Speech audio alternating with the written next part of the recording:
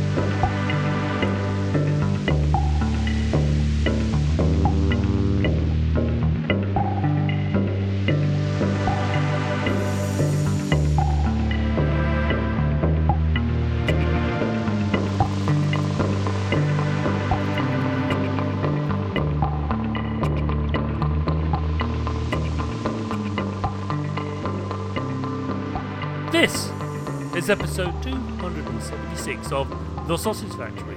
Welcome! In this episode I talk to Johannes Kressman of Maschinen-Mensch about their roguelike Victorian Explorer-themed adventure game, Curious Expedition. So, Chris, from the past, if you'd be so kind. Johannes, who are you? Hello, who are you and what do you do?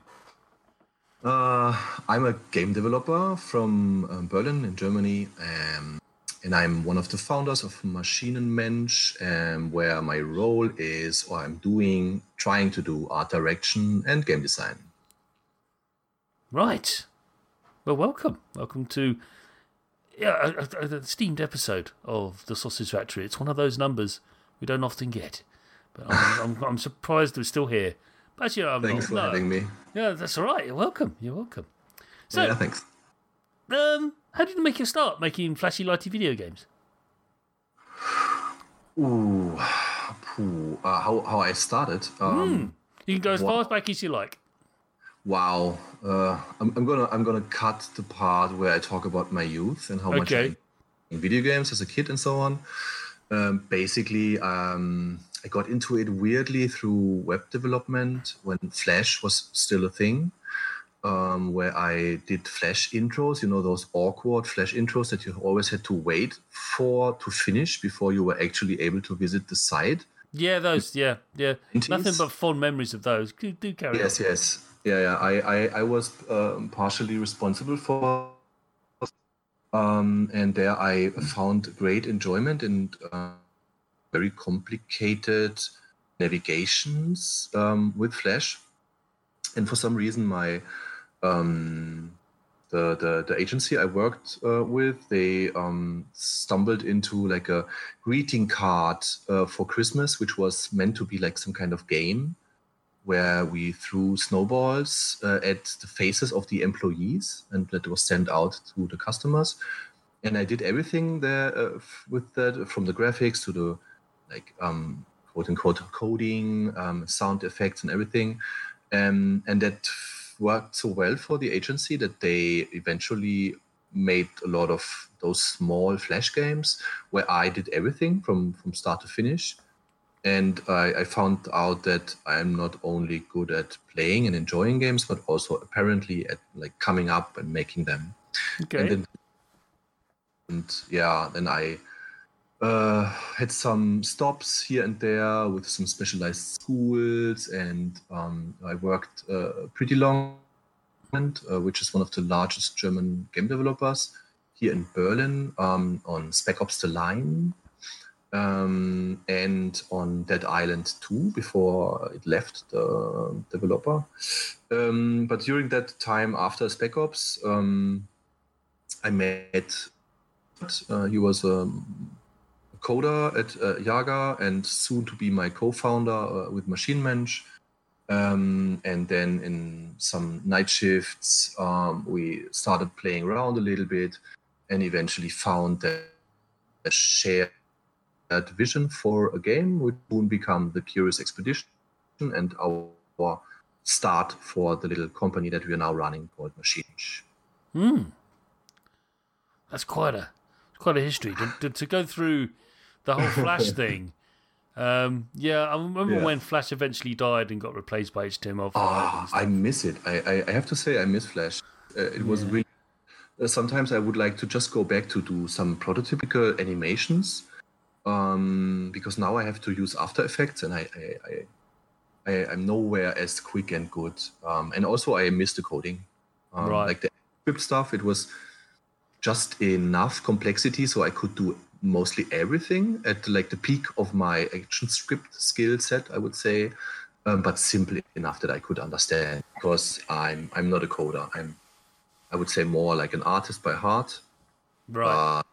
It was okay for me to do that, and it was really it was a nice feeling being able to do that stuff. Well, my next question then flows on from the last one, kind of, but it is a bit of a challenge to actually answer. I've found some developers struggle, but I'm sure you'll be fine. As a creator of things, what do you believe is Maschinen-Mensch's greatest influence? So you mean what we are mostly influenced by? What's the thing that you find yourself orbiting more than anything else, whether you like it or not? Yeah, I don't think I can answer this for Maschinen-Mensch as a whole, because while we are so many individuals, I to answer it for me. It's fine. That's fair. That's just as valid. Yeah, what's most influence to me? Everything, right? Everything. I can approach it from the opposite side. I try to have the least influence, have it the other games, because they're already there. I still play a lot, but I try to not recreate stuff I see in other games. When I'm like playing or when I'm developing a game and working on a game, I try to not play games which are similar or which could like, I'm not afraid of like copying stuff, because copying is a natural thing that you're always doing. But yeah, I try to take in everything else. Like I try to read books a lot. I really like to approach topics from a narrative or from the story standpoint. So when we were working on Curious Expedition, I got a lot of books. I just like asked friends and asked on Twitter and did some research, and then read like travel journals of Alexander von Humboldt, or I fell in love with the water music by T.C. Boyle and all other kinds of related books. And of course, a huge influence always for me, without me mentioning, is Werner Herzog, the German filmmaker. Probably my end goal in life. I want to have the same accent as him and be basically the same person. Okay, that's fair. That's fair. There you go. You know Werner Herzog. You know him. Yeah. He's also very inspirational. Like I sneaked in a couple of things from his movies or from his diary, that working on Fitzcarraldo.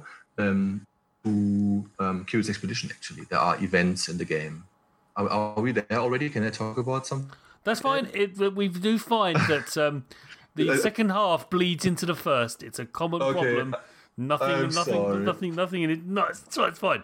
Go for it. I try to keep it short. So there's this one thing where, when I had that he used to work a lot with Klaus Kinski, which is a notorious German actor, like full straight up crazy guy, genius in his own sense, very troubled person.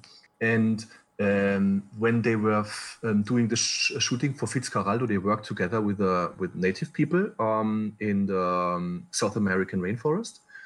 And Klaus Kinski, he has like a super anger temper, and he was freaking out at the set constantly, and the people there that he was possessed by some kind of evil demons. He offered Werner Herzog in a quiet moment to kill Klaus Kinski. What? To get rid of him. Yes. My goodness. That's what he writes in his diary, at least. As a book, really a strong recommendation by me. And that is actually like an event. Yeah. Cusack one that's very troubled. Actually approach you and like, hey, we want to talk to you about this person here. How about we just take care and you don't have to worry about this person anymore? So it's one of the small things I snuck in. Yeah. Nice. Okay. Next question. This one is it can be difficult. But what developer do you most admire in the industry and why?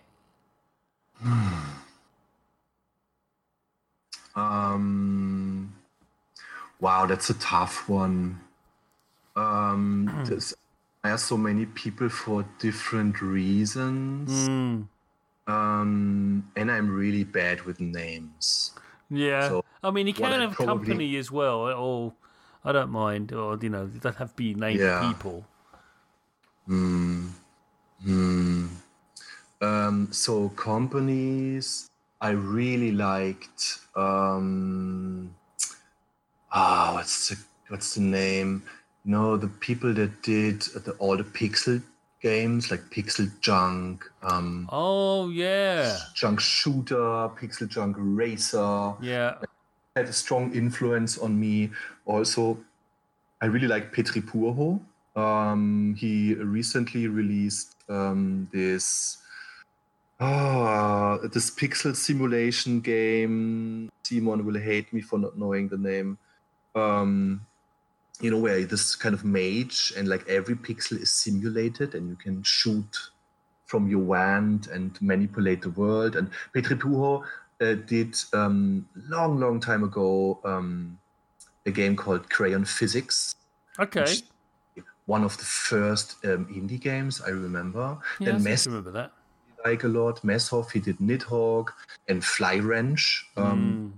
Had a very early influence on me because when I first found Fly Wrench, I was not aware that there was something like an independent scene. Like I was playing homebrew games on my DS. That was something I was really interested in so many years. Like feels like a lifetime ago. And then for some reason, I stumbled onto this. I think it was by the time when I had the chance to the first time visit the GDC, because for some freak accident, my former employee, Jäger, sent me there. And then I stumbled into this session where there was like Chris Hacker and Jonathan Blow. And they introduced us to all kinds of games. And Fly Wrench was one of them. And then I definitely have to mention Robin, really slaughtering her name. She worked then on the Journey game. She's very inspirational. I like it's really hard to nail down only a few. Yeah, it's a tough question. But I'd like to ask it because it gives me an idea of who you look to and to say, yeah. Usually I'm going for the niche.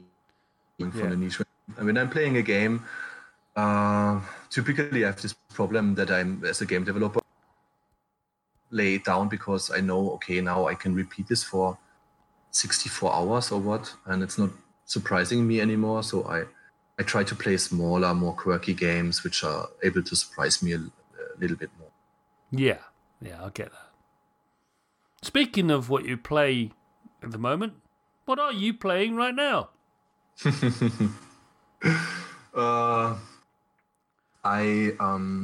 Right now I don't get so much time playing, to be honest. Like the games I'm playing right now are my kids. I have two kids. Aged 5, one aged 10, and I play games with both of them. So mostly probably it's on the Switch. So I'm playing Animal Crossing, of course. I'm playing Wild. I'm playing Yoshi's Crafted World. Yeah, that's it. That's Vatam, which I enjoyed a lot. Before that, I enjoyed Nobi Nobi Boy 2. I'm a big fan of The Long Dark. Like when I'm playing for myself, I play The Long Dark. I like punishing games with permadeath. I prefer these. I don't know why. Interesting. And I'm really currently. No, these were the ones. Yeah. Okay.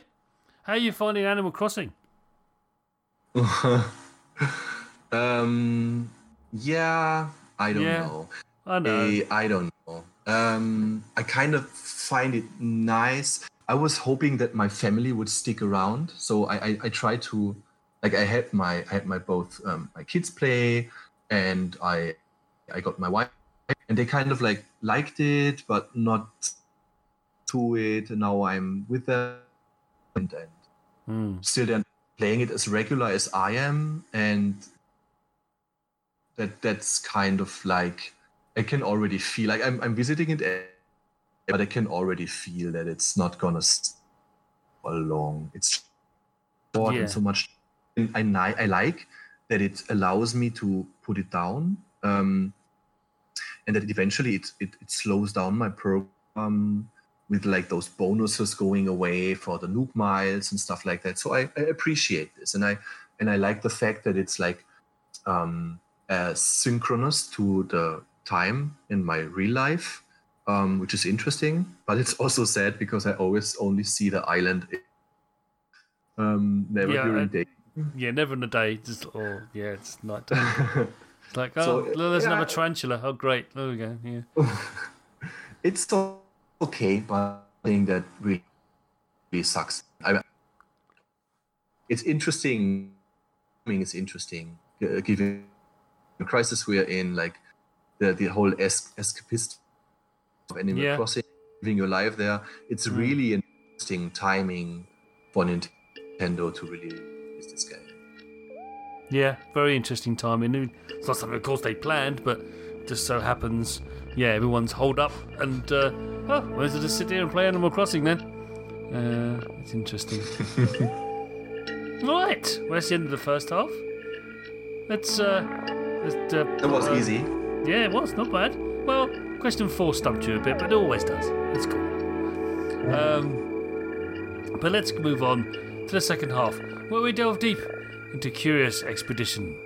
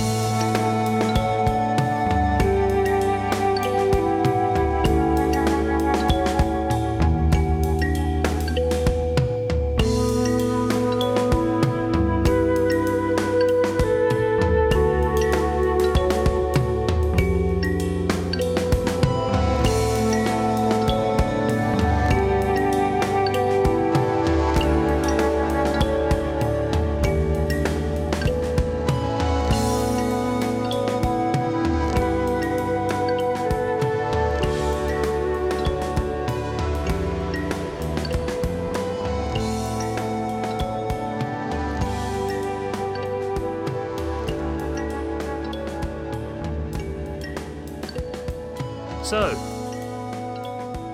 please, Johannes, tell us, what is Curious Expedition? Okay, so the pitch usually is it's an expedition simulation set in the 19th century where you venture out into uncharted territories for fame and glory, but most likely you will end up between the pincers of a giant. The other way of describing it would be it's basically like a permadeath.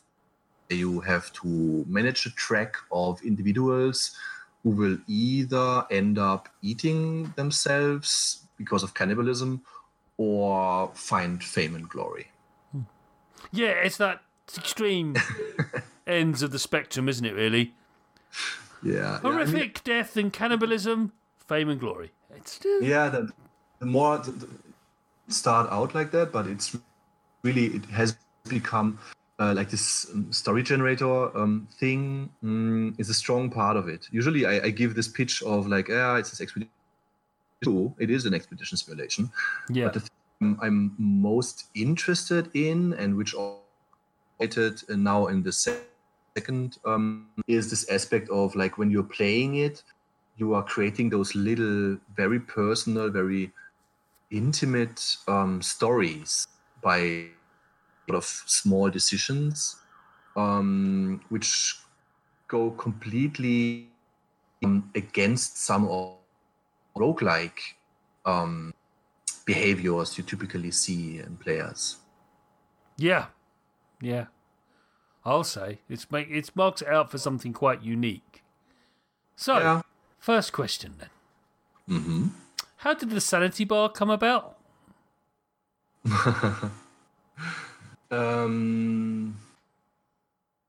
That came mostly from reading stories about expeditions back then, where typically people went right.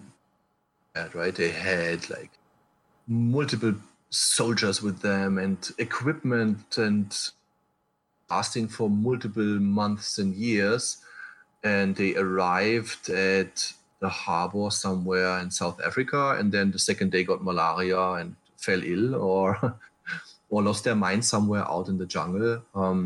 So typically the problem was not being ill prepared, but toll such a travel and this experience would take.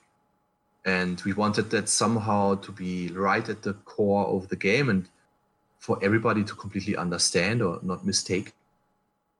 That's why we didn't call it like stamina or I don't know what resources, but we wanted to call it sanity.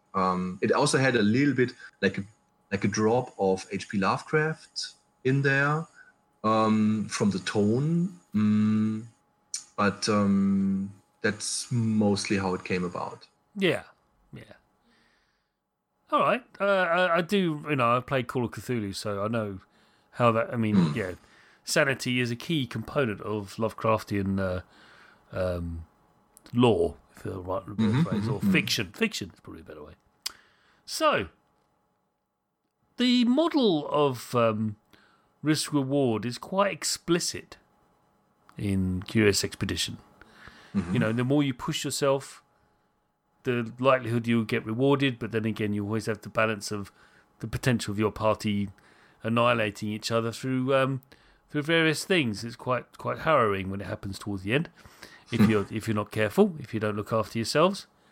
This risk reward model, was it an attempt to guide the player's actions? You could say that for everything in a game, that you're trying to guide the actions. It all comes down to greed. Yes. Greed. And I really like pushing players into a direction where they will do stuff which they regret, right?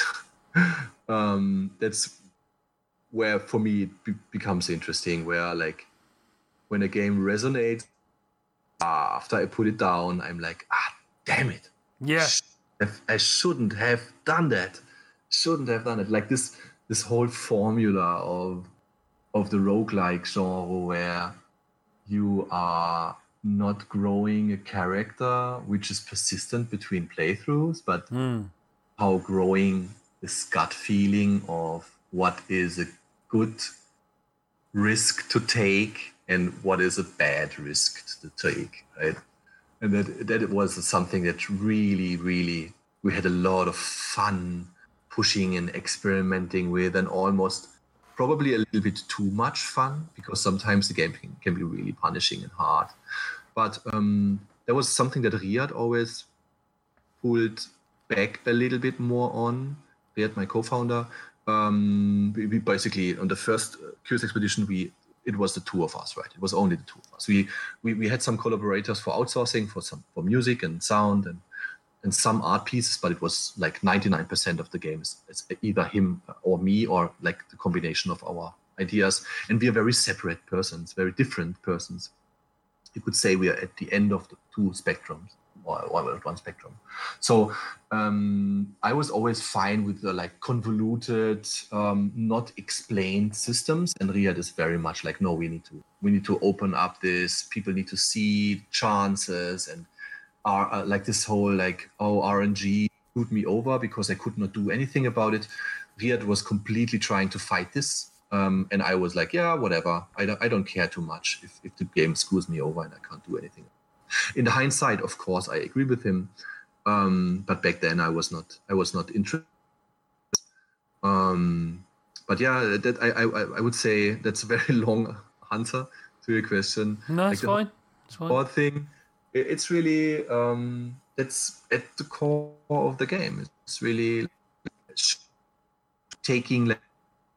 I because many times you know where you have to go, right?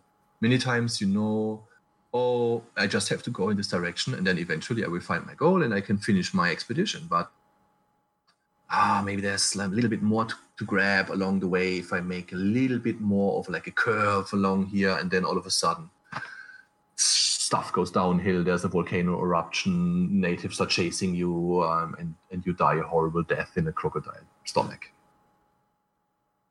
Yeah, that can happen. 1 minute you're on top of the world, next minute you're being eaten alive by one of your crewmates. So, I keep on obsessing about that. It's kind of scary.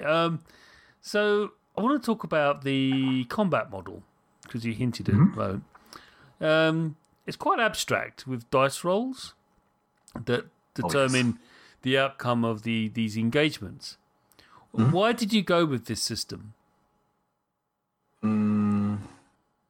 Well, short answer, we really like dice games. Long answer. Yes. I'm not criticizing. I'm just finding it. No. It's quite juxtaposed to the rest of the experience. You're like, oh wait, it's quite interesting to encounter it. It's a lovely way to model chance, of course, because that's the best way to. If something could go wrong, then it may go wrong.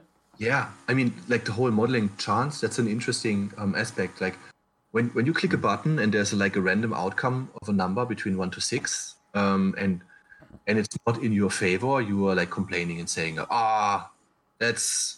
it's all made up. I don't believe in this. But when you see a die, a digital die on the screen rolling, you're more likely to accept the outcome, even though it's the exact same random result. Yeah, right? Yeah. Helps a lot. And then there was also this thing that we knew would not be able to stand a chance against like a proper combat system, right? We wanted the combat of the game, conflict in the game, not to be a focus. We wanted the traveling to be the focus. The traveling should be where most of the time is spent and most of the meaningful decisions are being made. And we needed to make sure to spend our resources there and not in a like growing and combat system, so we could keep up with other games. Like, I don't know what, by the time we saw like this XCOM games and so on, of course we would not be able to compete there. So we knew we had to keep it simple. And another goal for that was that we wanted some kind of challenge or check which not only could be used for fighting crocodiles or zombies, but also for doing trying to like unlock a stone altar, or I'm trying to decipher some runes, or I'm trying to convince my native scout to follow me back into the Western world. And for this flexibility, this kind of dice game somehow emerged. I mean, the dice were always like, hey, let's try something like Yahtzee, where you can, similar to Yahtzee, like, again, like take a chance, try to push your luck a little bit further. Yeah. We didn't pull it off that nicely, so there's only a few of these skill checks in Curious Expedition 1 outside of combat, but in the second to do that much better. Because it, like almost every system in the game, so many iterations. Like we made features worth of 4 games while working on the Curious Expedition. Yeah. That's crazy. Like we could only do this because we were the 2 of us. With a larger team, this would have been impossible. We spent so much time on going back and forth and stuff. It's crazy. Yeah. Yeah, I mean, it's the thing about making games. It's I know you know it because you've been doing this for so long. It's incredibly destructive. The amount of stuff you actually make and then throw into the trash because it's just the way things are. It's how game development works, I'm afraid.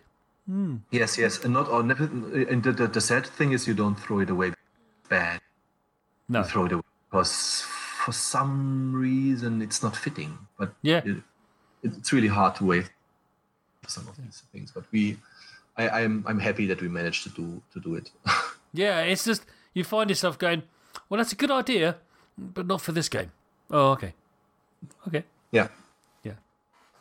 So, last question. I know all good things must come to an end. So the party that the player builds up in Curious Expedition is pretty much vital to their continued success, I've found. My only concern about it is when you're developing or you're building your team up, you can get a bit swamped with information. How do you... I mean, I know how the game does it, but how does Curious Expedition prevent just like a swamp of information being thrown at the player from the outset? What did you do? How did you manage it so the player doesn't become overwhelmed early on? I don't think we did a very good job there. I think there are times where players get a lot of information. Right. It's pretty hardcore, actually, and it's how it's communicating its systems.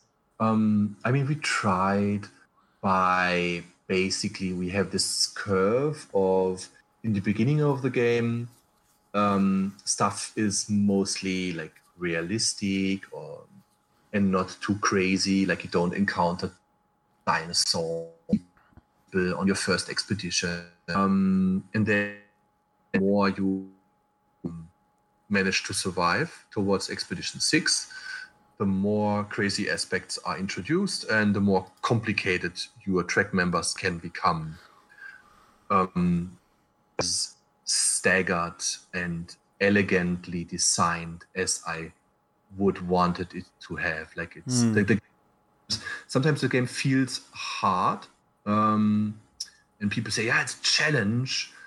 But to be honest, and between you and me, we failed in designing in an elegant way that it's like growing and building seed and which are growing in complexity.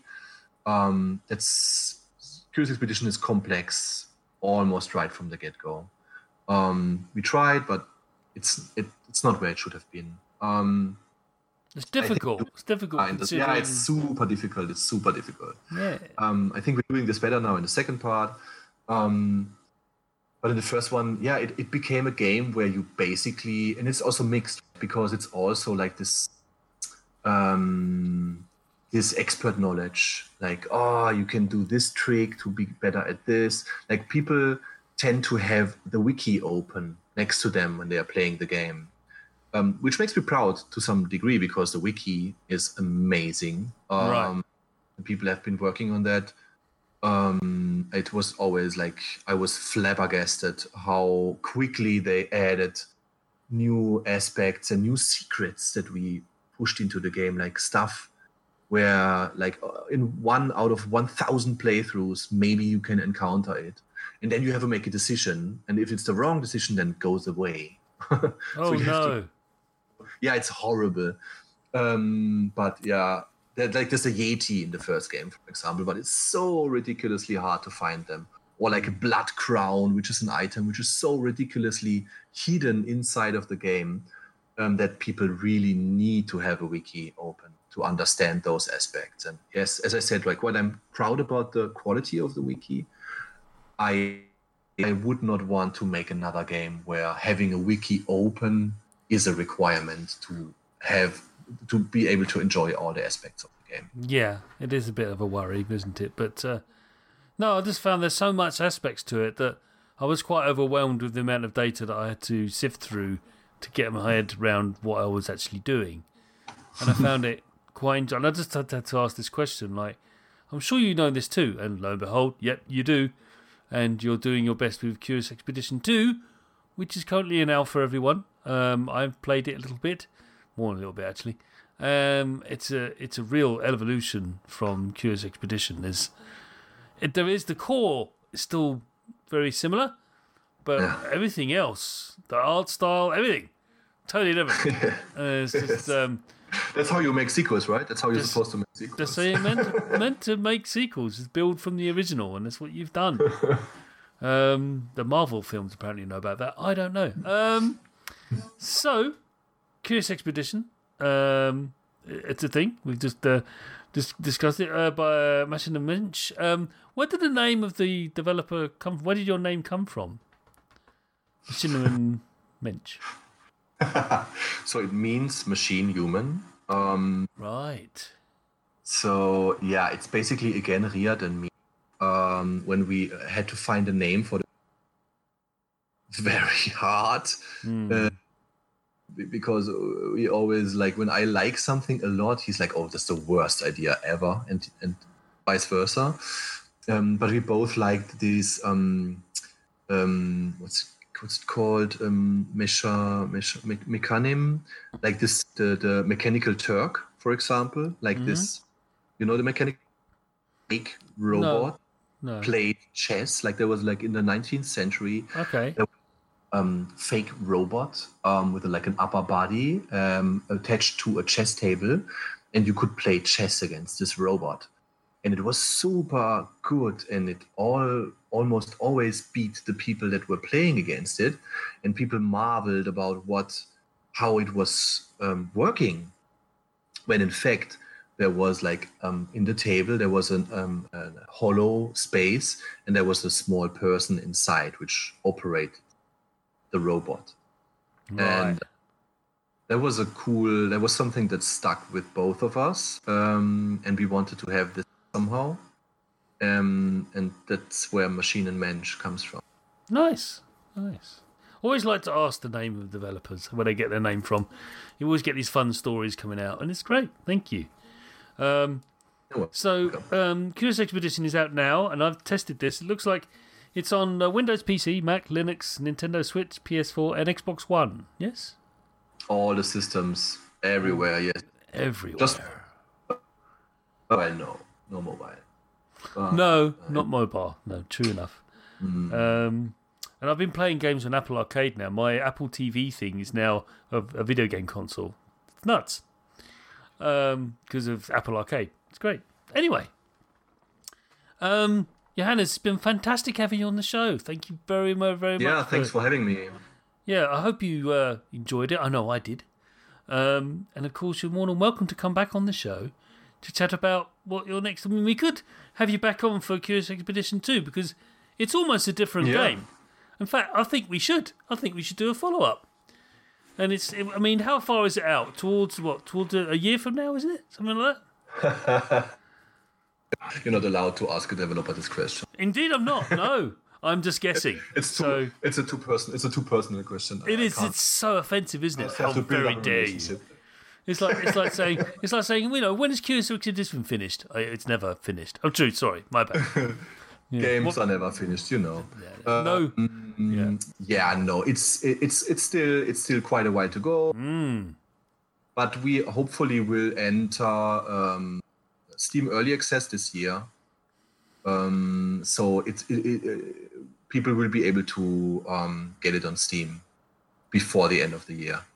I'm knocking on wood now, but I'm positive that it will happen. Nice. Well, okay. Do wish you the best of luck with it. Well done with getting Curious Expedition out on consoles, which triggered my interest in the game. I'm very embarrassed to admit this. It wasn't until I released that sort of press release, like, oh, that's interesting. I didn't know about it until now, and now I know more about it. It's awesome. I'm very, very happy that I've experienced it, and we'll continue to do so. Thank you very much. But Johannes, thank you very much. Yeah, thanks for having me. Goodbye. You have been listening to the Sausage Factory podcast, part of the Cane and Rinse Collective. Support us for just $2 per month at patreon.com/Cane and Rinse for early, extended and exclusive podcasts. Find us on Twitter, Facebook, Instagram, Twitch, YouTube and at our website caneandrinse.com.